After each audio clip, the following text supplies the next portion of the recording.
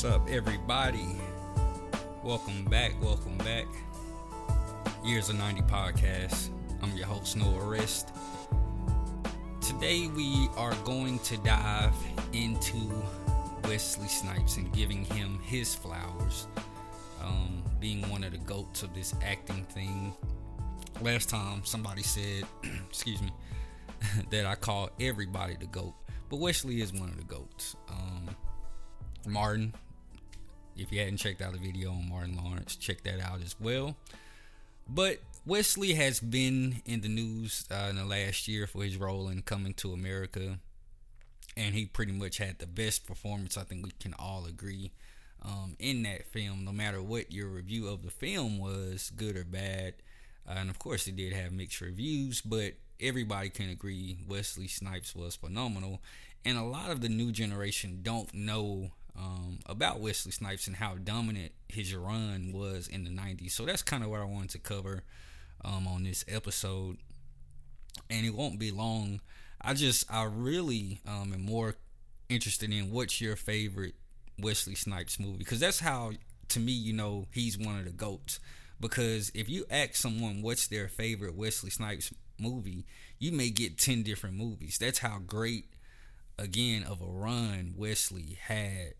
And it's just good to see him back acting and back active, displaying his talents. Of course, I'm referring to not only Coming to America, but his new series with Kevin Hart, True Story, dropped today on Netflix.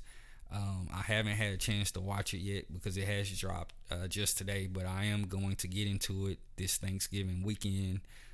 God willing, I can't wait to dive into it. People have already been talking about the first episode, how great it is, and so I can't wait to dive into that. But it's just good again to see Wesley back. But to just kind of give Wesley his flowers, we all know about New Jack City, right? Nino Brown, to me, every gangster character has been based around Nino Brown. Nino Brown, from the haircut, the style, the words, the story, the plot, whatever it is, every gangster film going forward revolved around or built on that character of Nino Brown.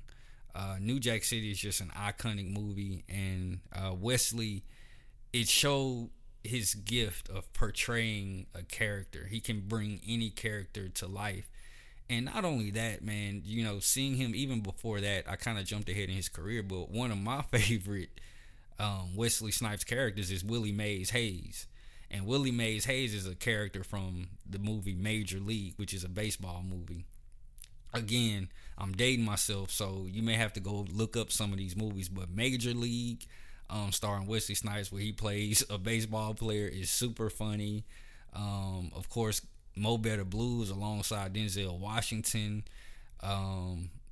We can kind of get into the 90s as the 90s started to roll around. New Jack City, White Men Can't Jump.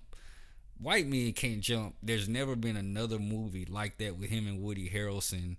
Sidney Dean was his character's name in that. And it's just, again, the lingo, the style, the movie, them playing basketball, the drama weaved into it, it shows Wesley Snipes' flexibility. And so you got to understand, at this time, Wesley is pretty much the most flexible actor going in the 90s. He's done, like I mentioned, he did the baseball movie, sports movies.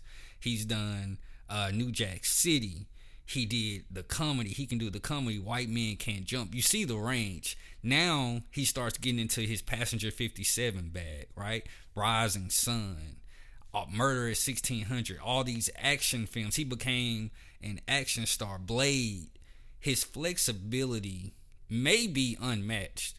I don't want to use hyperbole, but I'm trying to think off the top of my head an actor that has that kind of range, that can give you Nino Brown, then give you Sidney Dean and White Men Can't Jump, then give you Blade, martial art. Like, there's no comedian that can do a martial arts film in that way, and then have you rolling in his other movies, and then give you the dramatic role in Waiting to Exhale. Like, this dude has bum. In the 90s, Wesley was dropping bomb after bomb after bomb. If you have not watched Wesley Snipes movies in a long time, take this week, Thanksgiving weekend, and watch True Story, but also just binge watch some of his movies. Go back and look at his performances and see exactly what he did in these movies. But White Men Can't Jump, again, going back to that, one of the all-time great movies. What else? Passenger 57, I think I mentioned that. U.S. Marshals with Tommy Lee Jones. His later movies one of his later movies that doesn't get a lot of publicity because I believe it's just the HBO movie with him and Sanaa Lathan. But one of my personal favorite movies of Wesley Snipes is Disappearing Acts. Disappearing Acts is a good movie. But Wesley Snipes is one of the GOATs of the 90s and one of the GOATs of all times. Probably the most flexible actor to ever exist in terms of range. So check out True Story. Let me know what you think about his other movies that I've named and what your favorite Wesley Snipes movie might be, because it's just so cool to see our actors, especially our black men, grow old and evolve and get better and better at their craft. I'm glad Wesley's back. Maybe I'll do another episode on what actually happened in his career, kind of going a little bit more in depth in terms of his actual career on and off the camera and what happened, why he took such a long break and all that stuff. But for right now, I just wanted to talk about his movies and the run that he had, because man, the dude was a bad boy. He was a bad boy. His punchlines, one of the best episodes of Martin is when they reenact the New Jack City movie when Martin CD player is stolen. But I could go on and on about Wesley. So again, let me know some of your favorite highlights from Wesley Snipes' career and whether or not you think he's one of the greatest actors ever in his range. If you think somebody has better range than Wesley, please let me know. I want to know who it is so I can debate with you. All right? So until next time, peace.